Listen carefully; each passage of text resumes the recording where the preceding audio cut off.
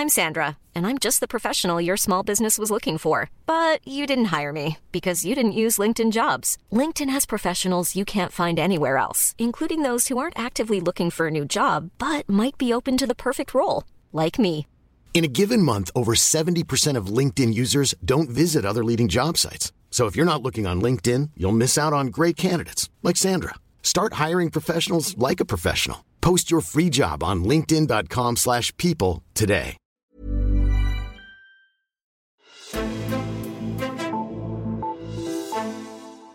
Mette Frederiksen har fra tid til anden luftet muligheden for at ændre lidt på de interne forhold i ministerierne.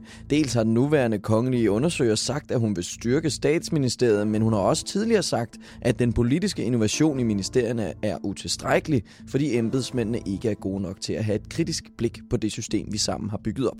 I 2013 sagde hun, spørgsmålet er, om ikke tiden snart vil være moden til, at det eneste folkevalgte element i et ministerium styrkes. Så spørgsmålet om politisk udvalgte embedsmænd og den nuværende form med de mere neutrale af slagsen, den kan altså blusse op igen, hvis Mette Frederiksen ender med at sætte sig i statsministerstolen. Derfor ser vi nærmere på den sag i dagens Altinget Azure, et interview, som jeg lavede på Folkemødet, så det er årsagen til, at der er lidt mere støj i baggrunden end normalt. Mit navn er Henrik Axel Bugter. Og om det, der skal jeg tale med dig, Susanne Hegelund. Velkommen til. Tak. Du er partner i det kommunikationsbureau, der hedder Hegelund og Mose, hvor jeg arbejder med indflydelse og så videre. I har udgivet flere bøger, der kredser om det her emne, om politisk neutrale og politisk udvalgte embedsmænd. Til at starte med, det er et lidt stort spørgsmål, men sådan overordnet set, hvad er det sådan fordelene er ved politisk neutrale embedsmænd? Det er jo det, vi har haft i Danmark altid, og det går jo meget godt, kan man sige. Vi er et af de mindst korrupte lande i verden, bliver vi kåret til år efter år.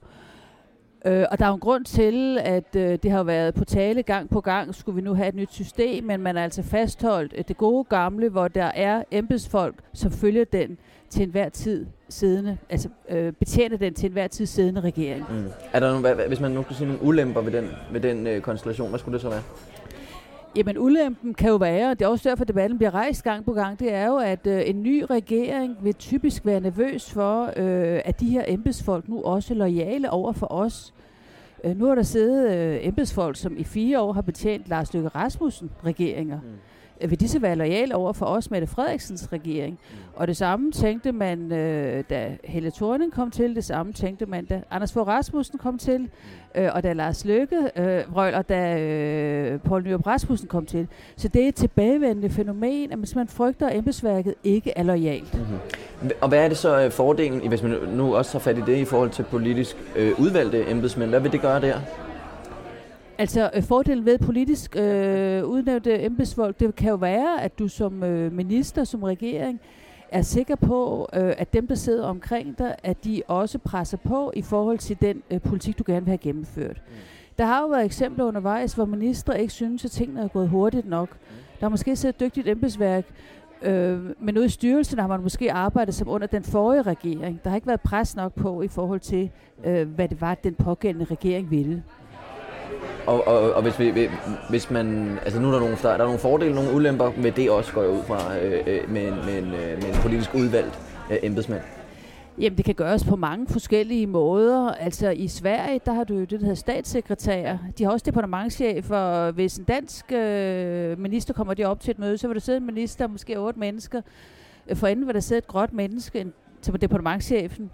Og så var der siddet en statssekretær, som jo er ham, der har den mere politiske ledelse af systemet, kan man sige, og så lidt kommunikationsfolk.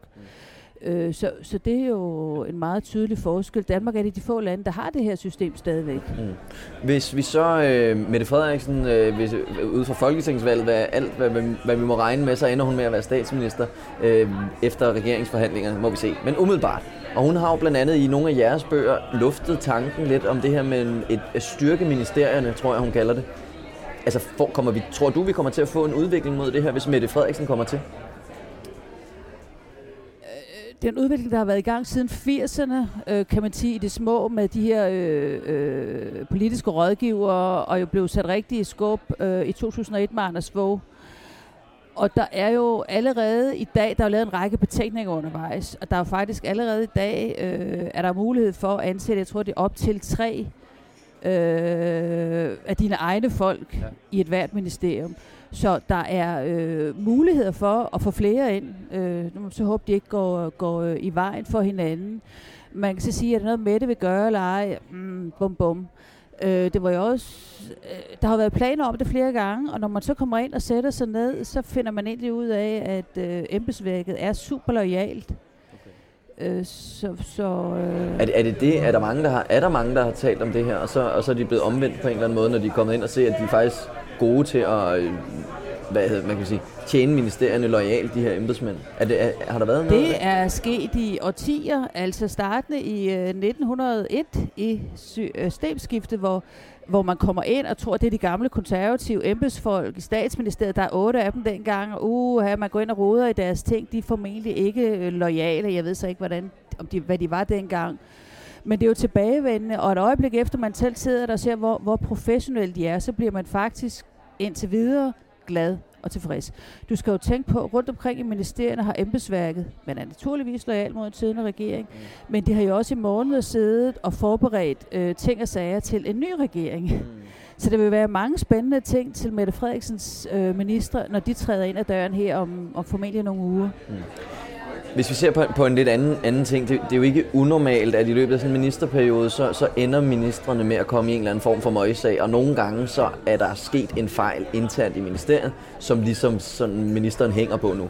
I de tilfælde, så er det nærmest en dødssynd at skyde skylden på ens ministerium og embedsværket. Til at starte med, hvorfor er det egentlig det? Jamen, ministeren er jo ansvarlig, kan man sige, ikke? Jeg synes måske, der er en lille tendens til, at man tager en anelse mere afstand, end det har været tilfældet tidligere. Og der har jo også været eksempler, altså vi har Christian Friis Bach, som jo valgte at tage sit gode tøj og gå oven på den der GGI-sag med Lars Løkke, hvor han var blevet fejlinformeret af sit ministerium, hvor det var tydeligt, det var embedsværket, der var ansvarlig. Du kan også nævne et eksempel som Carina Christensen, der var forbrugerminister, tror jeg det var, i 00'erne, og der havde været en eller anden dum sag omkring noget dyrevelfærd, hvor hun sendte sin departementschef, Nebber Christensen, på tv for at forklare den. Den vil hun altså ikke udstilles for. Men det er jo som udgangspunkt minister, der har ansvaret, og det ser du også på private virksomheder. Jamen, i sidste ende er der en, der er ansvarlig. Ikke? Hvis man så får nogle politisk udvalgte embedsmænd, vil det så ændre på den her problematik? Nej, det vil det vel egentlig ikke, fordi så kan det jo så være en af dem, der må bære skylden i anførselstegn, kan du sige. Altså det, du kan sige, det politisk, altså embedsværket er jo, hvis ikke du som embedsmand i dag også har noget politisk føle, i hvert fald på højt niveau, for på kontorchefer opad, så kan du jo ikke eksistere. Så de har jo, embedsværket har flyttet sig over årene til at blive mere politiske inden for de givne rammer. Og i forhold til, hvem der skal påtage sig skylden, kan jeg ikke se, som du spørger om, hvorfor det skulle ændre noget, hvis det var en politisk udnævnt embedsmand. Okay. Kan man, hvis vi taler om, hvem det sådan er en fordel og en ulempe for, er det både en fordel for ministrene og for befolkningen, hvis der kommer nogle politisk udpegede embedsmænd? Kan man tale om det? Eller er det egentlig bedre for jeg vil tro, en regering og en minister vil jo mene, at de arbejder for folket. Ja. Så det er naturligvis for at få nogle af de ting igennem, som man brænder for at få udviklet nye idéer og sådan noget, at man gerne vil sine egne ind til gavn for folket.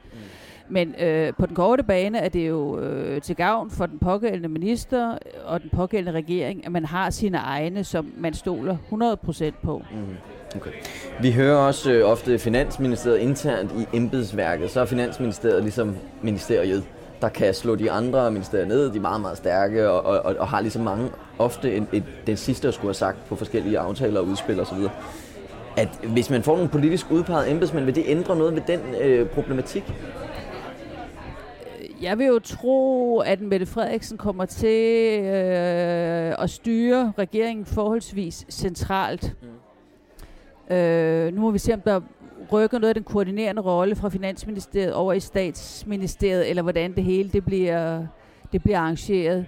Men uanset hvad, vil der jo være en ledelse i en regering, og nogle ledende embedsfolk, eller politisk udnævnte embedsfolk, som vil have en trang til og et behov for at styre en regering, også de mindre betydningsfulde ministre. Så det vil på den måde ikke betyde noget i forhold til Finansministeriets eller Statsministeriets magt.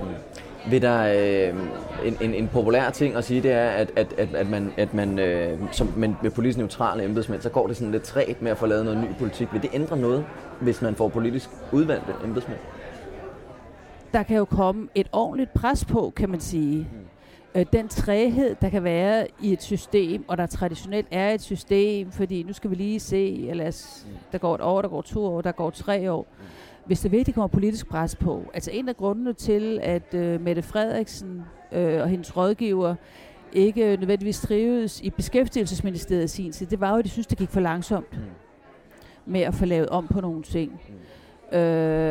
Og havde hendes rådgiver dengang også haft det, der hedder instruktionsbeføjelser. Det er jo det handler om. Kunne det jo godt være, at nogle af de ting ville være lavet hurtigere. Okay. Her til sidst, hvis der rent faktisk skal ske noget med den her, altså hvad skal der til, før der rent faktisk sker noget med at få nogle politisk udvalgte embedsmænd ind, hvis det nu er det, man gerne vil det? Hvad skal der egentlig ske for, at det kan lade sig gøre? Der skal jo være, aktuelle, højtstående politikere, som støtter det her og arbejder for det. Det nytter ikke, at det som i dag, hvor det ofte er forhenværende, der går ud og siger det. Men man skal også vide, at der vil være et embedsværk, et klassisk embedsværk, som vil arbejde imod til sidste blodstråbe. Fordi jo flere politiske embedsfolk, der kommer ud i systemet, jo mindre interessant bliver deres job. Susanne Helund, tusind tak, fordi du havde lyst til at være med i vores udsendelse. Selv tak. Tak fordi du lyttede med til dagens udgave af Altinget Azure. Husk at fortælle om os til din omgangskreds, så vi kan nå endnu flere som dig. Og husk også at give os nogle stjerner der, hvor du lytter til podcast. Mit navn er Henrik Axel Bugter, og vi lyttes ved.